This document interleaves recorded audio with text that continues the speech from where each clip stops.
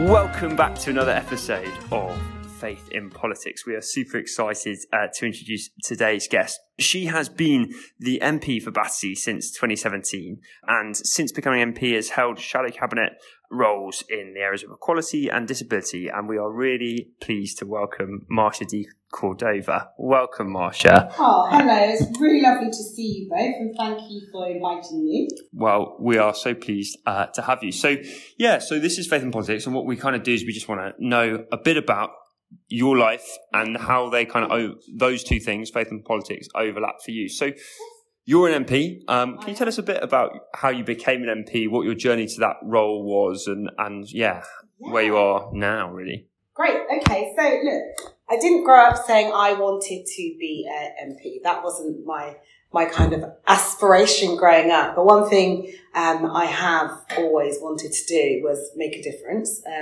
I know that may sound cliche for some, but it really is just what I want to do throughout my life. And my career kind of, it reflects that.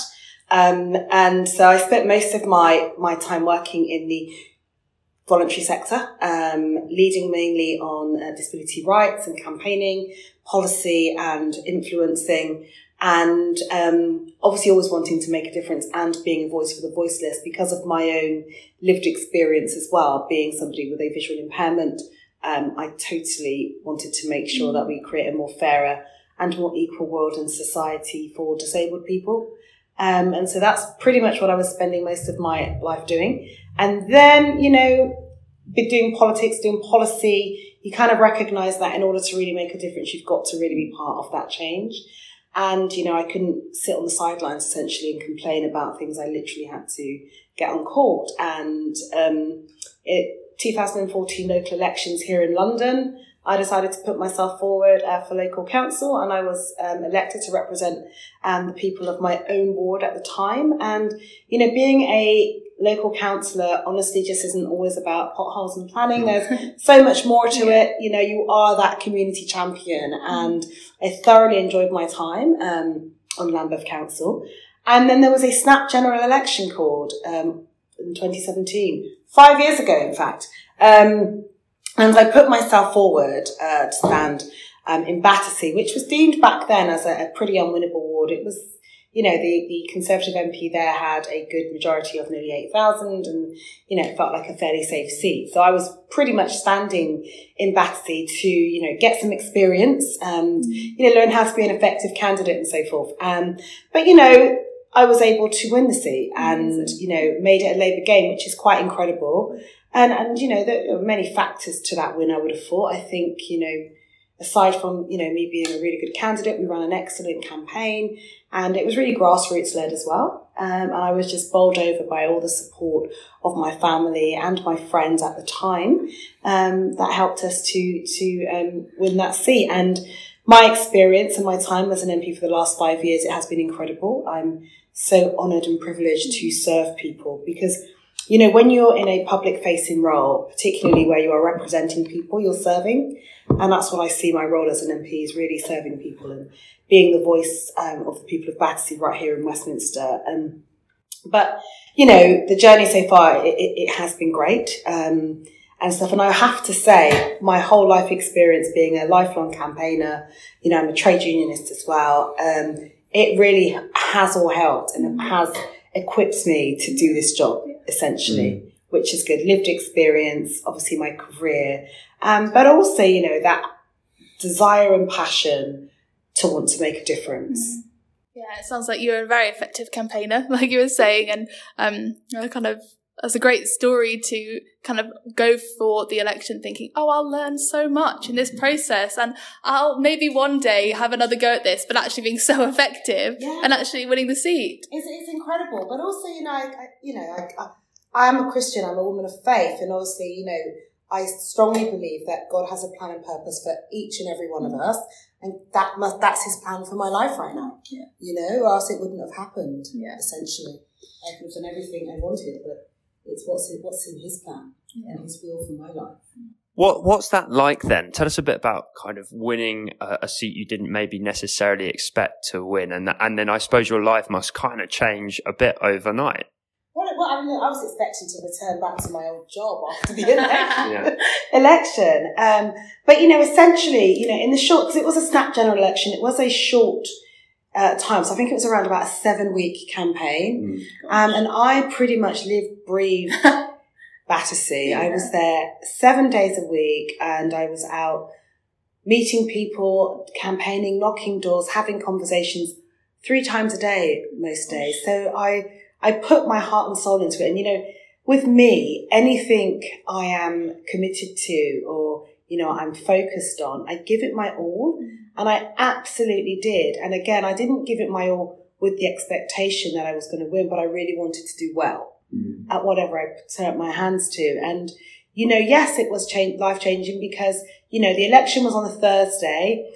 You're up all night Friday morning, and then, the following Monday, you're coming here essentially to start your job as a member of Parliament. And, I've never worked in Parliament, but obviously very familiar with Parliament and how it works because of my role in policy and campaigning. So I spent a lot of time here meeting MPs and so forth. So you kind of understand how the place works, but it's totally different.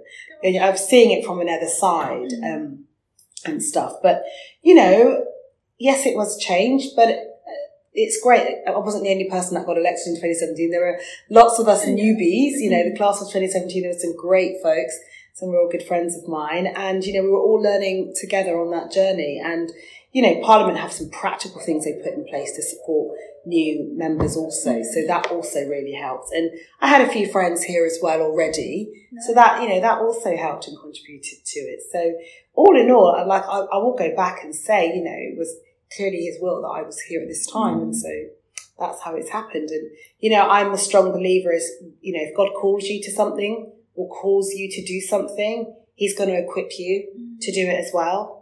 It's not all in your own strength and in your own capacity. And it's important to recognise that. Yeah. And it's so encouraging to hear you talk about giving your all to something. You're not just dipping your toe in and thinking, oh, maybe this will just happen if God wants it to happen. But I guess holding those things in tension of giving it everything, putting all that energy and effort in, like you're saying, to that election, but also campaigning in general, but also knowing that, God has a plan and has good things and etc.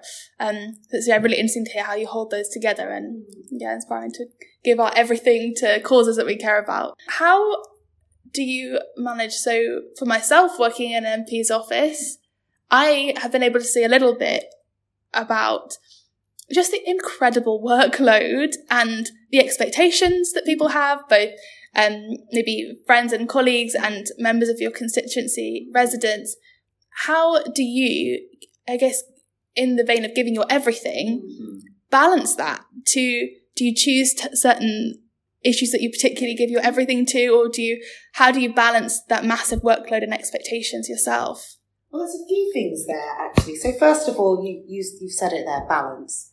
And it's really important to have balance in your life, regardless of whether you're an MP or not, frankly. And so I choose to try and find balance with family life and my work life and, what I do as an MP. But my constituents and Battersea is my priority. So everything that I do here in Westminster pretty much relates to representing and being the voice for my constituents. But as you rightly point out, as you'll both know, working in offices of MPs, we are very busy.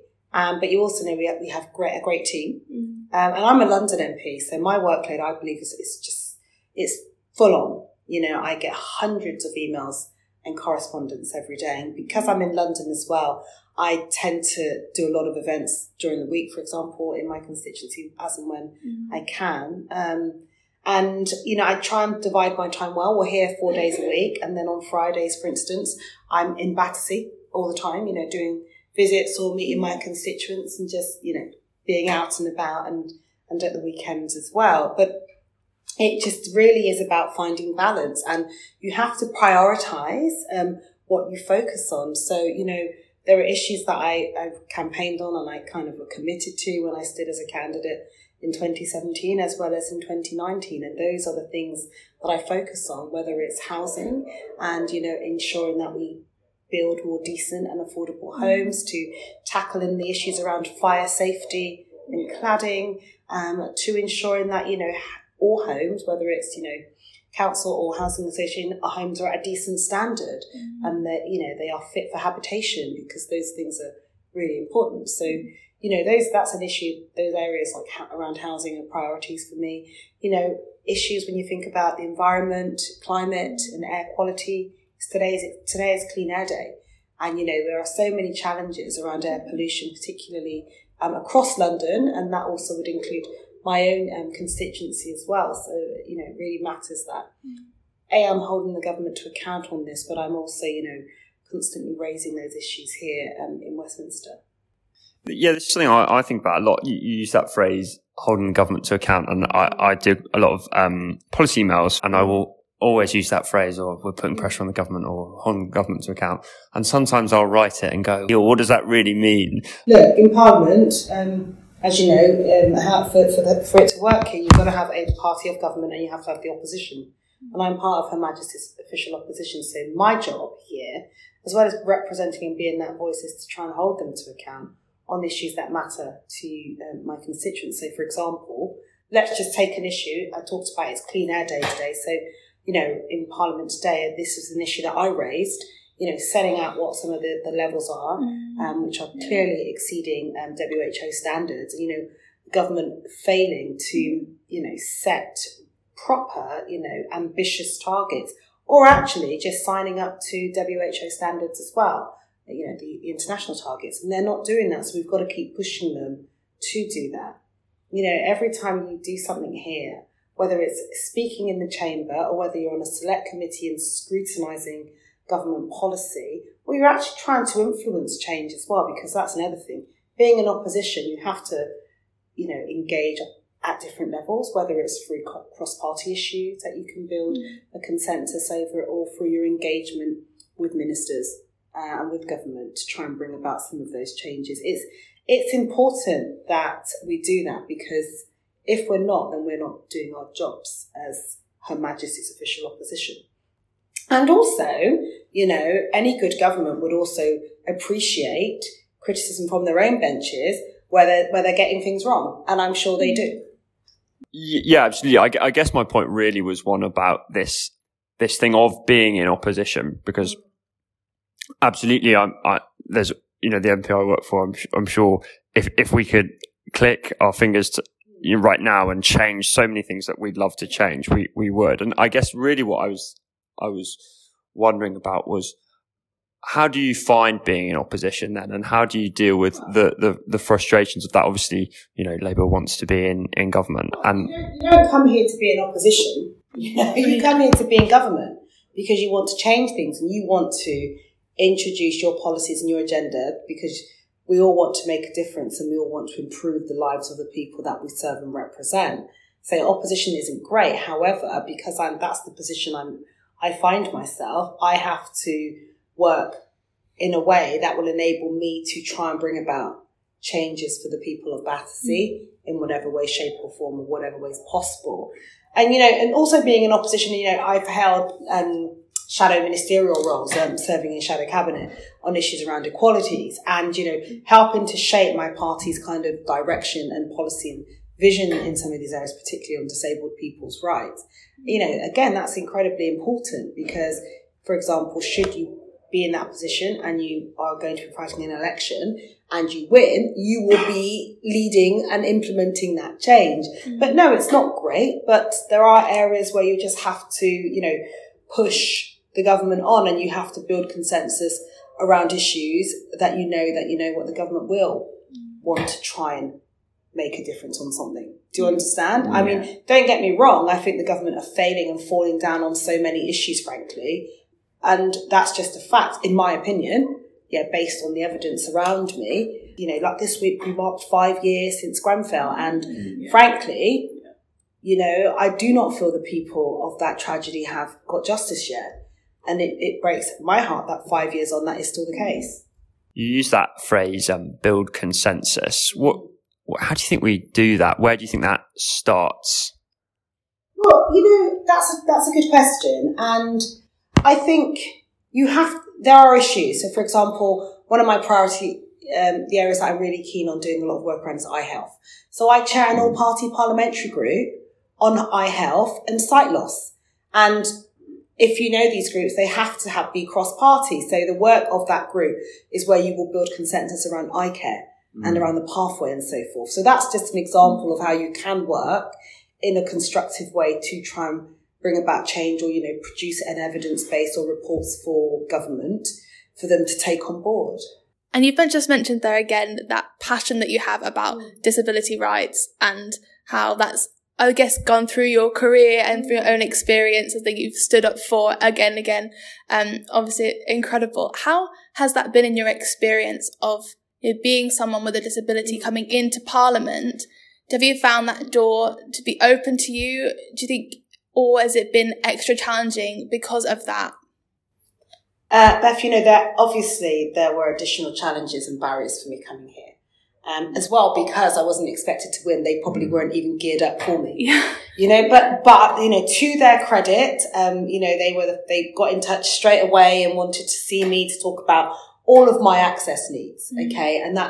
So those things did happen. And then I could go through with them all of my requirements, i.e. having all my papers, in large print, for example, having an office with really good lighting, for instance, when I'm in the chamber, making sure that if I'm speaking from the dispatch box, that I have like a particular stand so I can rest my papers on, for instance. It's all of these small things, navigating this estate. As you know, the parliamentary estate is huge, but it's not accessible, particularly if you're in the Palace of Westminster. And I'm lucky enough to have a very nice office there.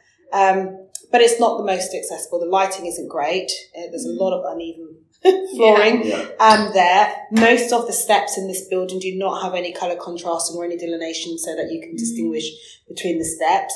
Thankfully, all of the glass doors now have colour markings so you can see the glass, because otherwise, just walk into it. So that was useful for them to do. Sadly, and some of them, they still only put grey markings when I suggested, fluorescent green or something, or yellow, so that people can actually see it. But, it's baby steps. But, the whole kind of, way that, I still struggle with things. I'm not going to say it's easy. I don't always get my papers in large print on time at the same time as everyone else. That is frustrating. Of course it is. And it shouldn't happen. But I will continue to keep banging that drum because I want to, for however long God wants me here, I want to ensure that anyone that's coming behind me or joins me here will not have to experience those same challenges. I do hope that, Parliament and also our political parties are also learning and doing better, because we should be leading by example here, and that's important. We really should. And I want everyone to kind of understand it. It shouldn't be, so how bad has your experience been, or have you experienced challenges? It should just be normal and commonplace for me to be here. Yeah. Do you understand? But we're still not there yet. And, I was speaking at an event on Tuesday just about power and disability and, how that has kind of really happened across our movement. And, I'll always, put my hands up and say progress has been made on disability equality, but we still have, such a long way to go for it to be fully achieved, because we don't have full protections in law, because, whilst we had the DDN in 95 and it was replaced by the Equality Act in 2010, disabled people are still, facing huge challenges, whether it's in the labour market, whether it's in the housing market, whether it's in the education system. There are so many challenges where we need to iron it out. And that's why I'm a strong advocate for the UN Convention on the Rights of Disabled People, because if that was fully incorporated into UK law, that's where you will start to see our human and civil rights recognised on parity footing. Yeah. And we're not there yet. So my job here is really far from being done, frankly. Yeah, so might be your 5th anniversary here, but you've still got a job to do. Exactly.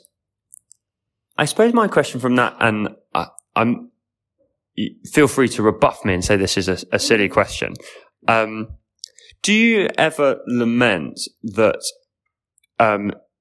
that becomes a big part of what you are doing here in Parliament, because that is your lived experience? Do you ever feel as though your lived experience has put you in a particular box, or do you actually embrace it and see it as part of your identity and part of a challenge that you want to embrace? Maybe that's a false binary to make you choose. I probably think it is, actually, because I don't know you and I don't know your experience, or if you've, what you've gone through in your life, but, everyone's lived experience is part of it. That's what builds them. It kind of helps them to be who they are, I suppose. So I'm not quite sure. I mean, you can't really pigeonhole me. No. Do you know what I mean? And you can't put me in a box, I suppose, in terms of, yes, I might be a disabled woman, but I'm a member of parliament. I'm a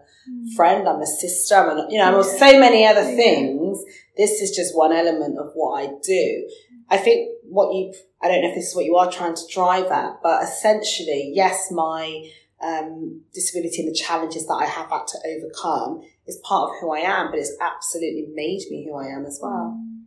Yeah, thank you. Thank you for being willing to talk about that with us. No, it's part of who I am. I talk quite free and openly about it. So, everybody who knows me, very open about things, but I also talk about so many other things. Of course, yeah, absolutely. And the role of an MP, you have to be able to pivot back and forward. Yeah, you mentioned a little bit about your faith and about how you see your role in that. So just wondering if you thinking that our listeners probably maybe are interested in politics or maybe know a little bit, but what would you want to say to them about maybe their own political involvement or trying to make change in their own areas? Any words of encouragement that you'd have on that difficult journey? Yeah.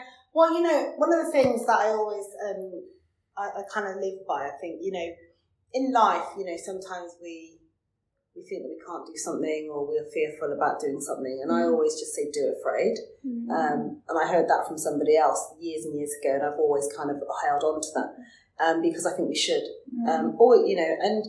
But as well, people talk about faith and politics, and many will say you shouldn't allow them to mix and all the rest of it, and I don't agree, because I think our faith really should be, our belief and what we believe and stand for should be in every sphere of life, and politics should not be excluded from that. Yeah. Frankly, it should be massively part of who we are and what we believe. And that, this is quite something. We start out every day in this place with prayers. That's not by chance. And that's really, I think, is quite important for people to know and understand. And I always believed Jesus was a socialist anyway, so so I kind of go with that also. But genuinely, it's so important. Everything that we do is, again, I go back to it being in service, and whether that's you being a politician or what. But we need more people of faith in politics, actually. Don't be deterred by it. We're facing difficult times, I believe, because we've got an interesting, government and prime minister, and that alone, and I think I've said it in the nicest possible way. But, essentially, our morals, our values matter. And, if you see anyone else descending, it doesn't mean that everyone else has. And also, it's about us speaking out and being that voice. Yeah. And that's the key. That's what you have to do. When you remain silent on issues, I don't think silence on issues is an option, frankly. I genuinely don't believe that. When you see injustice or when you see wrongdoing, whether you're in politics or not, you're wanting to enter politics, you cannot be silent on issues, Obviously, that element of fear comes into it, but you just got to do it for it. Yeah. Oh, that's an encouraging challenge, hey? It is a challenge, but God has not told us this journey is easy. And maybe you've said it before, but how do you keep going? How do you keep being hopeful? How do you keep getting up in the morning and pushing and having the strength to keep working as hard as you do? But for His grace, absolutely. You have to remain hopeful. We are people of faith, so we really do. And this season it shall pass. I genuinely believe that. I also think look, as Christians, we have to make sure we are fed, we are nourished, and we have good fellowship. And these are the main things I talk about. Fellowship, the word and worship and community. Those things are really important to me. And those are the things that help to, give me foundation and stability. And my church, which is in South London, I'm very blessed to be part of such an incredible church, but also a church with such a history, with Wilberforce attending that church, and he's also met MP. He was also a Conservative, I'm Labour, but, this is just how it is. But essentially, we have to always remain hopeful in despair. If you read the Bible, goodness gracious, come on, there are some stories in there you just think, how on earth did they keep going? And they did. Look at all of the different characters in the Bible, particularly women as well, who were just so inspiring to me. And, when God has called you to do something, you have to do it. As hard as that, it's hard. But I'm not telling you, I'm not sitting here and proclaiming that this is easy. It's not. Yeah. It really isn't. But it is a blessing and it is an honour to do it. So I will remain hopeful for as long as he has positioned me here to occupy this space. Yeah, that's really cool. Just one last thing I wanted to ask about, because you've mentioned it a few times, is this word and this idea of calling. And what do you understand calling to mean and to be, and how do you feel called, and how do you know what calling is? I think that can often be a really scary or daunting thing, or sometimes we might feel, I don't know if I am called, or I don't know what I'm called to. I know that I'm called to be the voice for the voiceless. It might be being in politics here. It might be me being, on mission somewhere. I don't know. But that's what I mean when I talk about me. I know that I'm called to be a voice for the voiceless through my own lived experience, and just for all the places that God has moved me and how he's navigated me throughout my life. He's clearly put that on me. And it is something that I, feel quite deeply about also. So I know it's all through him. So that's my kind of meaning on it. I don't believe, people can be called. People can be called to be, ministers, and they have ministry, and that's amazing. And that's what they're supposed to be doing because of the blessing that they are imparting onto so many of us. But for now, for this season, and this is where he's placed me, and, this is what I've been called to do right now. And, as and when he wants to enhance this season and move me to something different or on to something else, then, I will do that. But I think whatever he has called you to do, you have to do it with all your heart and soul. I think that's the most important thing, so that when we've completed our journey here, he can say, well done. I think that's what we all want, right? Yeah. That's all we all want. Yeah. And, along that journey, along all of your journeys, we are going to face challenges, or we're going to probably fall, or we're going to make a mistake and whatever. But there are so many examples in the Bible of people that of characters that made mistakes, and they, they didn't change. God still loved them. Just get up and keep going. That's why the whole fear thing, we all know where fear comes from, but it can be crippling. It can be, but essentially you just have to, just do it anyway. And see where you go. I think that feels like an incredible place to land, actually. Thank you so much, Marsha, You're welcome. Be encouraged to feel the fear, to know what the Lord is calling you to do, and to do it with everything you have. Thank you so much for coming to spend your time speaking to us today. Oh, thank you. It's my pleasure. Thank you both so much.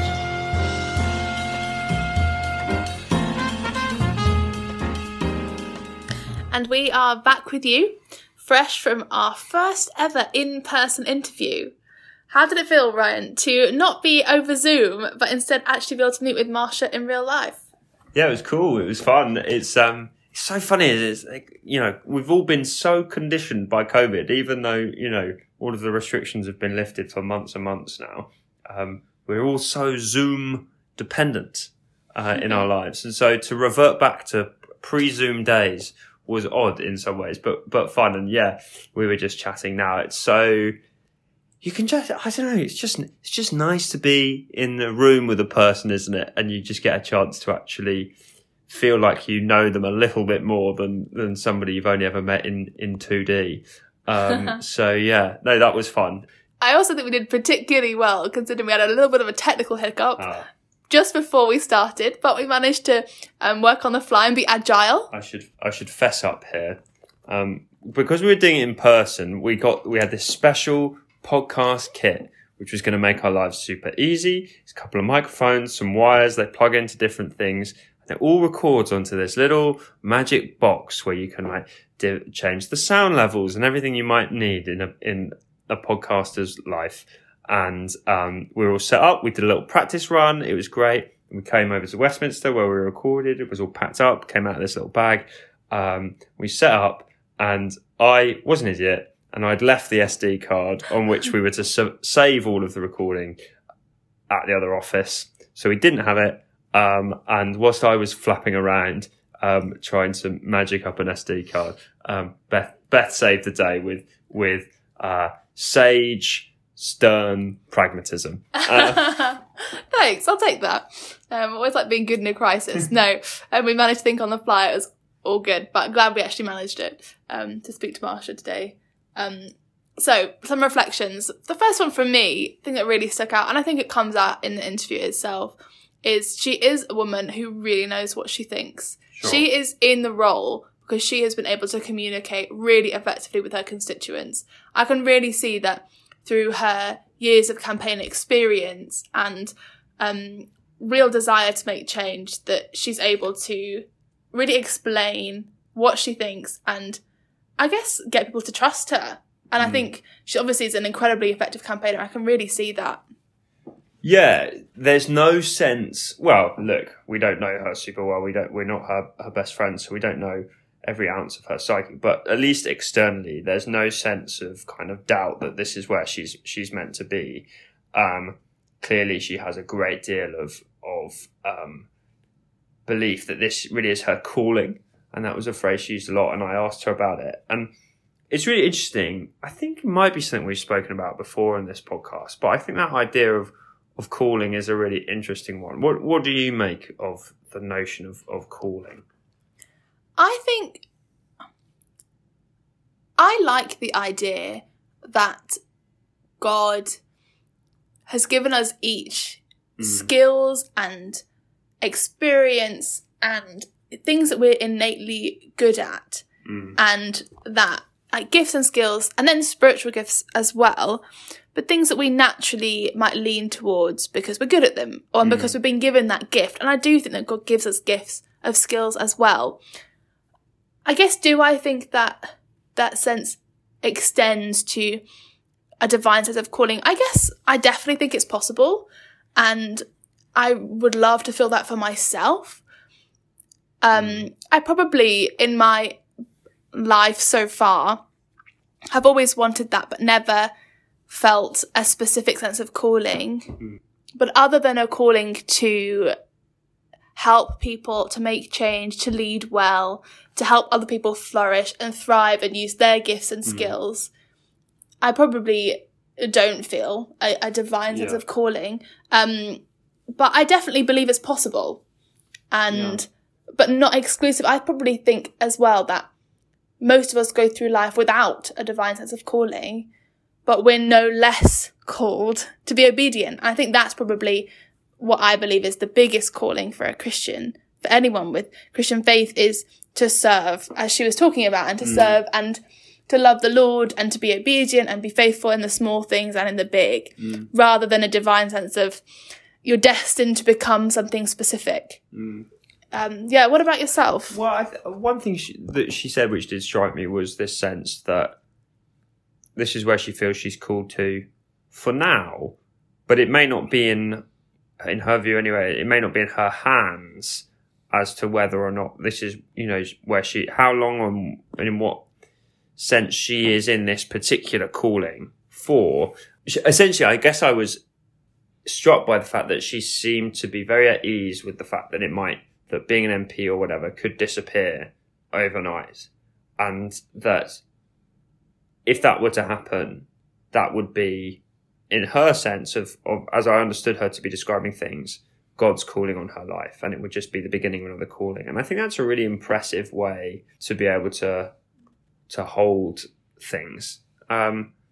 It's funny. I mean, you know me quite well now, Beth, and we've spoken about lots of these things. I guess I think we've spoken about it on the podcast before, but I sometimes find the idea of calling a bit difficult, not least because I've never felt like, I've had God whisper in my ear and say, you're going to become a pastry chef or whatever. Though God, if that's it, I would take that up tomorrow. But so I've never felt like I've had that clear calling. A, and B, I sometimes wonder, do we use, not by any means, Marsha, but can Christians be guilty of using the idea of calling as an excuse for, or not even calling, but God's plan or God's will for stuff as an excuse for explaining why things happened? And I just think if we are pursuing justice, we have to be really careful with that, because if you take that too far, then the reason that we don't like, the reason that there are people in power that we don't like, or the reason that bad things are happening, would by that logic be that God has called them to be there. Now, I'm not saying that's what Marsha or anyone is saying, but I just think I wouldn't want to follow the logic through that far. And so, yeah, this is why I sometimes struggle a little bit with what does calling mean and what does calling look like. But I was really impressed by that sense of, not my will, but yours, and whatever's ahead of me, I trust you in that. And I think there's a great deal to be taken from that as an attitude to life. Yeah, I think sometimes we don't really think about what happens to MPs after they finish, after they either lose their seat or they resign or they decide, actually, I'm kind of done with this, I've served my time as an MP and I'm going to move on. Is that, you've been in this position of influence and responsibility, and then you have to just move on. Yeah. So absolutely, it's really admirable to think about being at peace with that. And I didn't get the sense at all that, if she ever moved on from being an MP, that Marsha would stop campaigning and pushing for those issues for her community, for Battersea, and for the issues that she's particularly passionate about. She's not going to stop. Nothing is going to stop her from trying to see change and the issues that she is convinced need to be changed. And I think it's a lesson for all of us that wherever we are, that we too can push and seek change. She's been doing that for years. And that kind of hope and relentlessness in that. I think that's admirable. And, seeing that as a calling itself to seek justice and not be discouraged. Yeah. I do think you made an interesting point at the beginning there. I think, there's that old adage that all political careers end in failure, and yet you don't see them. Generally, if, I was going to give the example of Ed Balls, but we do know about Ed Balls because he did Strictly. But, plenty of MPs, they lose their seats and you never really hear from them again. And we should try and find someone to come on the pod who's lost their seat and to explore that sense of failure and what does failure do to your sense of calling? How does that, rock your sense of who you are? I can imagine it might. So that's a really interesting thing, and certainly something I'd love to pick up in the future if we can. One last question for you, Ryan. So, as an ardent Labour supporter, do you think that Jesus was a socialist? It's an interesting one, Beth. It was quite funny. I bit my tongue at the moment she said that because, not because I don't think that Jesus would. I do think if you put Jesus on the political compass, he'd be on the left of it. I do think that, but all I was thinking was, well, that's a slightly anachronistic sense of turn of phrase because socialism didn't exist in the first century Jerusalem. But I acknowledge that would be a petty and irritating thing for me to say. I'm glad you bit your tongue. And also, I do think Jesus would vote Labour. Well, you heard it here, folks. I'm not sure I'd particularly desperately agree. Well, thank you so much for listening, for tuning in to Faith in Politics. We're so glad that we got to chat to Marsha today. I hope you found it really interesting. I know that we certainly did. Well, make sure you tune in next time to Faith in Politics. Thanks, guys. Bye. Bye.